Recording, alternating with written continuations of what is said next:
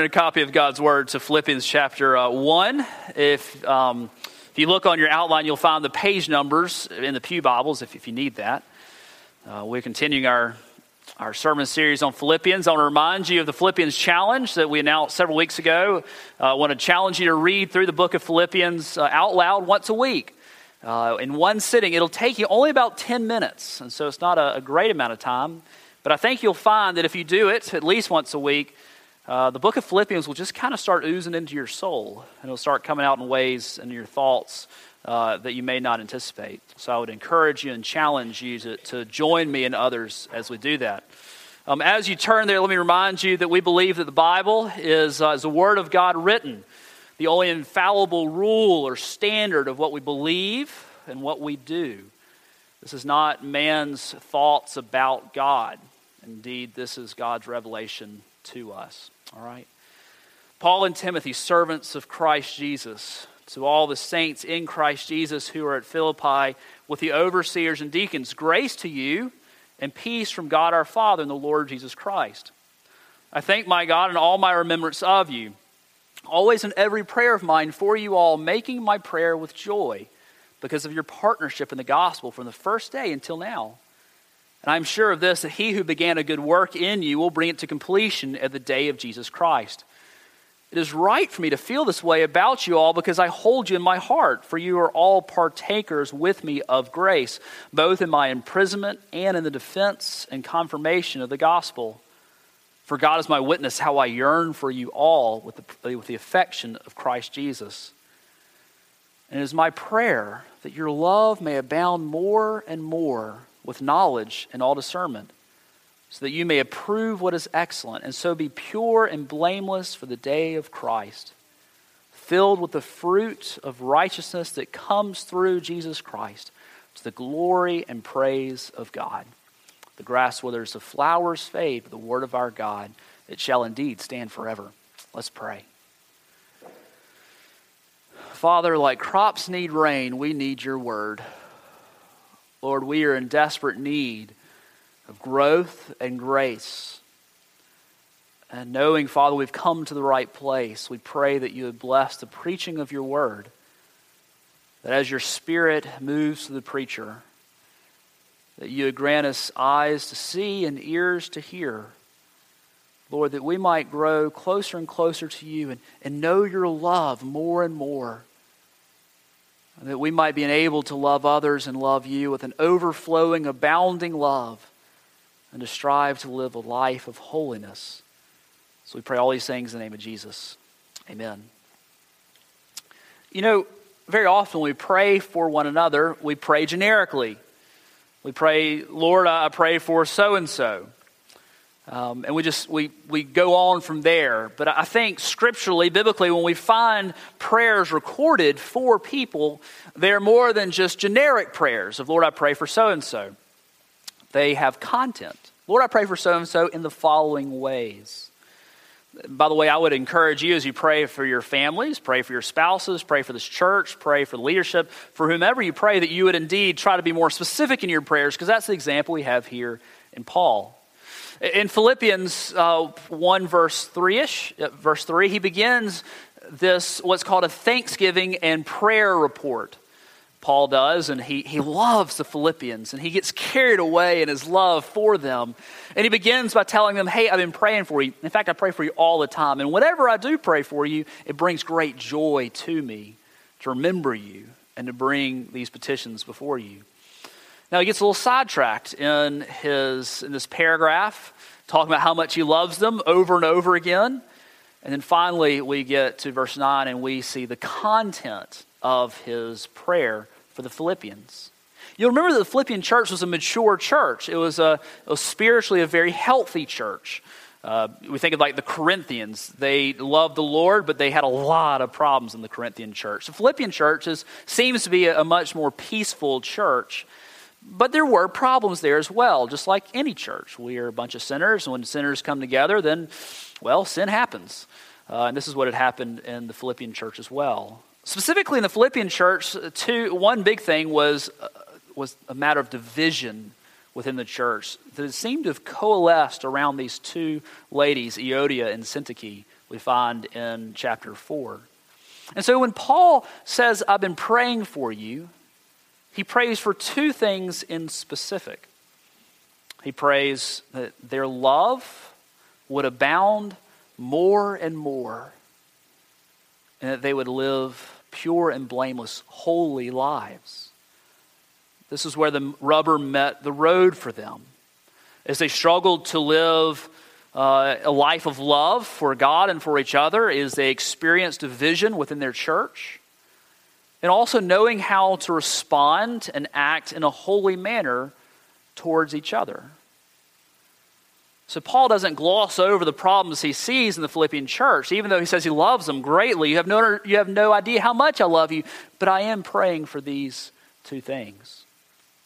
I think that these are two elements that any and all of us need as well.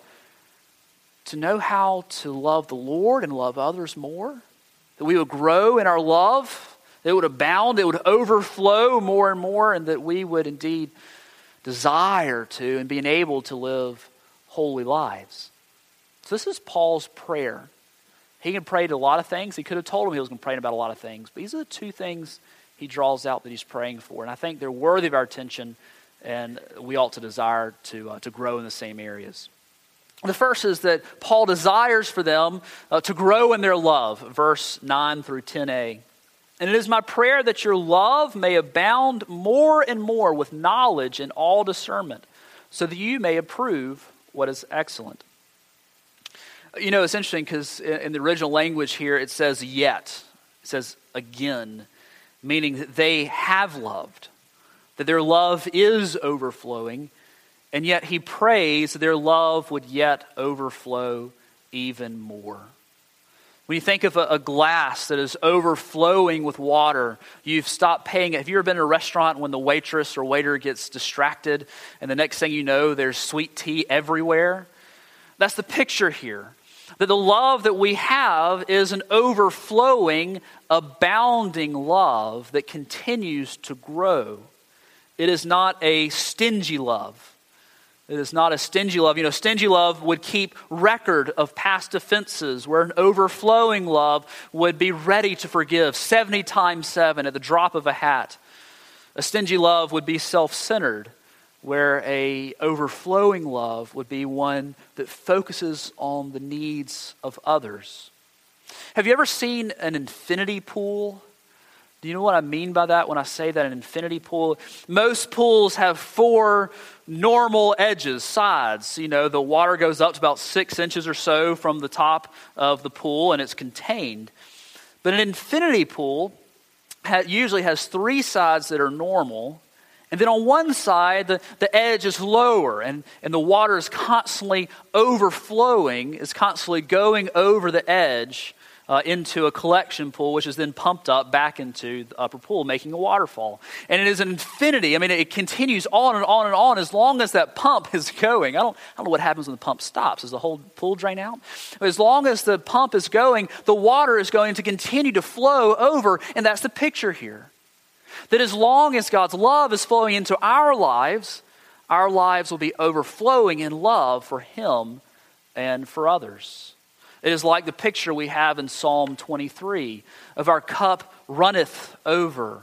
It is a picture of a gracious and wealthy table host. When he goes to fill the goblet of wine, he goes and he fills it and fills it and fills it and fills it. We have so much, it is overflowing. But somebody asks you this question, can you describe your love as overflowing?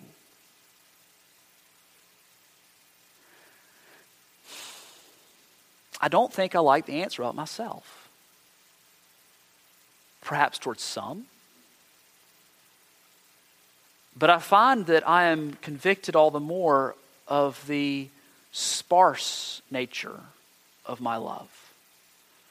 The stingy nature of my love. So Paul is praying for this, for the Philippians. Their love wouldn't be a love that just focuses on self. It wouldn't be a self-love. In fact, in Philippians 2, he's going to pick up this theme again and again later in chapter 4, that we wouldn't focus just on our own needs. We wouldn't be so consumed with what's going on in our world that we would be unable to focus on the needs of others. The Philippians and we ourselves fight hearts that aren't completely soft. They've been made new. They've been made soft by the Lord, by the Holy Spirit and regeneration. But we still fight little corners of our heart that are still hard, don't we? A prideful heart that sees others as unworthy of our care. A critical spirit that only sees the faults in others. A perfectionist attitude that makes others feel incompetent. A loose tongue that derides others in public and private instead of building them up. An unforgiving memory that fails to let things go, but instead keeps record for years. Don't you know that one of the greatest tools for evangelism is love? If when we share the gospel and we tell others of the overflowing love of God for us, and yet we who seemingly have been transformed by this love, we just hate everybody, that's not a love that will go very far. See, the object of this love, Paul isn't clear on it. If you look at this, it says, we just want you, his prayer is that your love will abound all the more and more and more and more. True love in our hearts has two objects. It has the object of God and man. In fact, the Bible tells us in 1 John 4:20 that if we don't love man, we don't have love for God. You can't divorce these two things. If anyone says, I love God and hates his brother, he is a liar. That's strong language. For he who does not love his brother whom he has seen cannot love God whom he has not seen.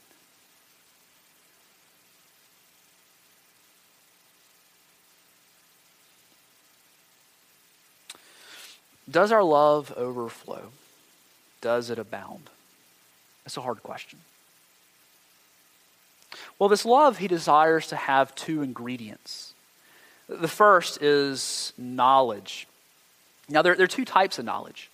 There's I know that 2 + 2 = 4. But I would never use to know in the same way that I would say, I know you. I would never say, oh, I know so-and-so in the same way that I would say, oh, I know 2 + 2 = 4. When we say we know somebody, we know them intimately. We know them personally. We are known by them. It's not just an acquaintance to know. And so the know that is used here is a knowledge that is not just based in head knowledge, but is based in relationship. And here's the thing, that we will only love others if we have first experienced the love and forgiveness and intimacy that we have in Christ Jesus. If you ever see someone who does not love, it's a pretty good clue that something is going on spiritually. That this person does not know the manner to which they need God's love, the depth, the degree of their own sin, and therefore they have not marveled at how much God has loved them in spite of who they are. Let's not use they, let's use me. When I don't love, then I'm most likely going through a season in which I do not see my sin and the great magnitude with which God has loved me. He doesn't love me and leave me where I am. He calls me to repentance. He calls me to holiness, and he loves me through it. And he's loved me from before the foundation of the world and called me to be his own. This knowledge then of God's love for us is what fuels our love for others. And only the degree to which we understand God's love for us will be able to love others. We see this in Ephesians chapter 3, verse 17 through 19. So that Christ may dwell in your hearts through faith, that you being rooted and grounded in love, may have strength to comprehend with all the saints what is the breadth and width and height and depth, and to know the love of Christ that surpasses knowledge, that you may be filled with the fullness of God. Do you remember what happened when Moses went up onto Mount Sinai? He came away changed. He came away with a glowing face. In fact, he had to put a veil on himself because it disturbed the rest of the Israelites. He came away changed from his experience with the Lord. And so it is when we who experience the love of Christ and we come away from his word and prayer having marveled that as far as the heavens are from the earth, so great is God's love for those who fear him. that when we have experienced his love, our countenance is changed towards others. So that when others sin against us, we say, you know what? I forgive you because God has forgiven me 10,000 talents worth of sin. And therefore, I can forgive you. So it is a love that is based on a knowledge of the love of the Lord. But it is also not a naive love. It is a love that is based upon discernment. We see this in our passage, with knowledge and with all discernment.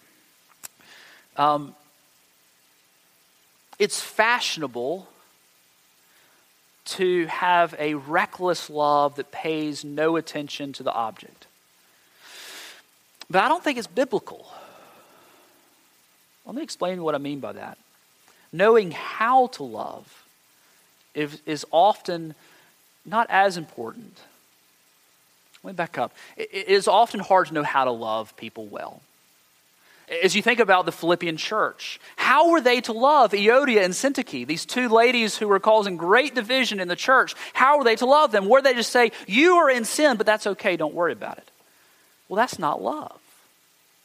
They were still to love them and called them to repentance. So they needed discernment in their love, how to love those around them.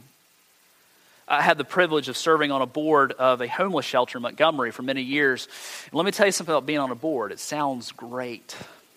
It sounds like, yes, I'm a board member. And all you do is work. So I was on this board, and it was a good time. It was a good thing to be on.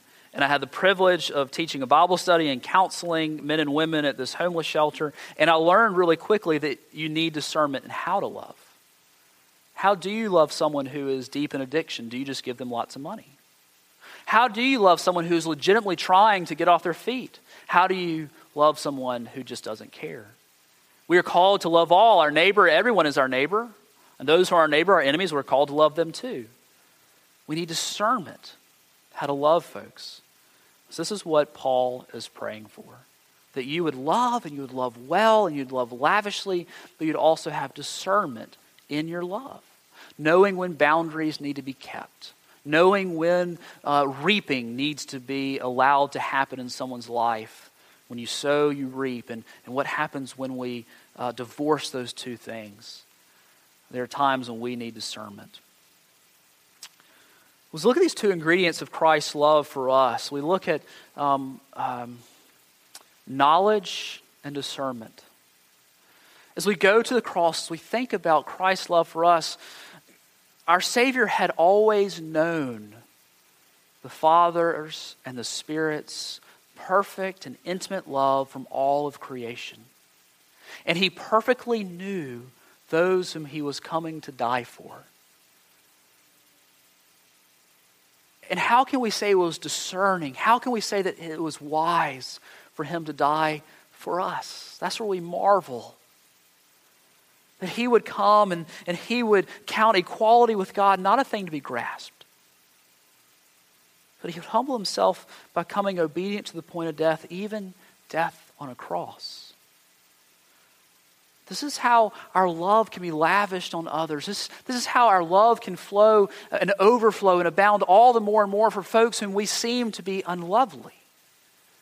Because ultimately Christ has loved us, we who are singularly unlovely.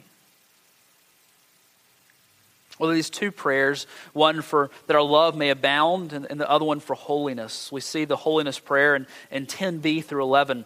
And so be pure and blameless for the day of Christ, filled with the fruit of righteousness that comes through Jesus Christ to the glory and praise of God. We are called to live holy lives. A holy life is a life that is described here that is pure and blameless. This doesn't mean perfect. Now, certainly we are called to perfection, but we may never achieve that goal until the other side of the Jordan, when Christ comes back and we go to be with him. But we are still called to live a holy life, a life that is not tainted by sin. Indeed, these two words, pure and blameless, describe a metal that is unmixed with an alloy. There aren't any impurities in it. That just like you can look down at molten lead and see the reflection of the Maker, so the Lord is making us more and more after the image of his Son, that when he looks at us, he sees his own character reflected. To be blameless, the word here is to be held up to the sun as for inspection. Have you noticed these fancy new paper currency we have with all these different security features? And one of them is a watermark. And you hold it up to light, and if you can see the watermark, then it is genuine. And that's the image that is used here. That when we are held up to the light of the world, who is Christ, that we are held up for inspection and we are found to be pure and blameless. We are called to live holy lives. And when we turn to the Lord, he transforms our heart. He takes those old loves and he transforms them. And we begin to no longer love those things that are unlovely or those objects that aren't as lovely as Christ. We do so only in the strength of the Lord. Being called to holy life means doing what the Word says, even when we don't want it to. Even when we don't like what it says, it means following what the Word says. Because why? The will of God is your sanctification, we find. It is that we would become more and more like Jesus. We do this because we anticipate the day of Christ. The day of Christ is the day when Christ comes again. It may surprise you, but when Christy goes away for a few days, the house isn't very clean.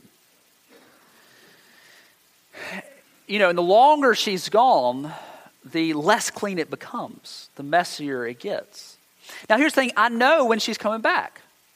So in 5 days, you better believe night 4, I'm scrambling. You know, I've got plates everywhere. I've got blankets and pillows all over the place, and haven't taken out the trash, and there are flies buzzing everywhere. And so I scramble to get it cleaned up so that when she returns, it's clean. Now, if she were ever to go on a trip in which she were to return at any moment, you can imagine that I would keep the house a little cleaner. I would clean up as I go. Why? Because I didn't know when she was returning. Well, Scripture tells us in 1 Thessalonians 5, verse 2, "For you yourselves are fully aware that the day of the Lord will come like a thief in the night. For all the multi-million-dollar bestsellers of prophetic works telling us that we're X number of days away, what's that guy's name? Hagee has a new prediction about when Christ is coming again, and another one just passed, and he hadn't come. And so here's the thing, even Scripture tells us even the Son of God does not know of the day of his return, and so neither do we. Now there's signs we can look for, and things are going to get really bad before he comes. But still, Scripture tells us that Christ will come like a thief in the night. And so how awful would it be if we're in a movie theater watching something we ought not to? Or in the middle of some rage in our cars? Or ruminating over bitterness, over past sins, when we hear the sound of the trumpet and the voice of the archangel? We are called to be holy, pure, and blameless, because we don't know when the Lord will come again. Now, that doesn't mean we lose our salvation. That's not what I mean. But to be able to rejoice when Christ comes again. Now, all this comes from the fruit of righteousness. Look at this again. This is really interesting. Verse 11, filled with the fruit of righteousness that comes through Jesus Christ to the glory and praise of God. When you have a fruit tree, where does the fruit get its nutrients from? From the roots, from the ground.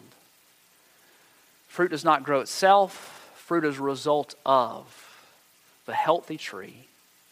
An orange tree makes oranges, an apple tree makes apples. And so a Christian produces fruit of righteousness. Now we have to ask the question, where does our fruit of righteousness come?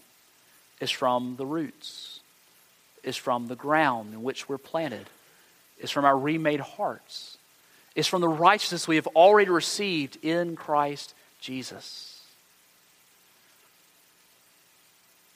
So, we are called to live lives characterized by overflowing love and lives characterized by holiness. We are called to both of these things, but the measure to which we succeed in these things only relies upon, is only dependent upon how much we realize we have in Christ. We will only love others as we realize we've been loved. We will only live holy lives if we've already been declared holy by the Lord. So my question to you this morning is, have you received the Lord's love? Out of love, the Father sent his Son to die for you. And out of his love, he has declared those who come to him seeking forgiveness and repentance and salvation, he has declared them to be righteous. Have you received those things? Because here's the thing, Christ is coming, and we don't know when it's going to be. And you know what? I pray every Sunday, come Lord Jesus, come quickly. Amen. So Jesus, we pray that you would come quickly, that you would fill up the roles of your elect, and that you would call all those who are appointed to salvation to a saving knowledge of Jesus. We thank you for the love that you have lavished upon us from all of eternity past, and you will continue to lavish upon us for all of eternity to come. So Lord, I pray that in recognition of this love, that you would enable us by your Spirit to live out lives of holiness, even as we yearn for the return of Jesus. It is in his name that we ask it. Amen.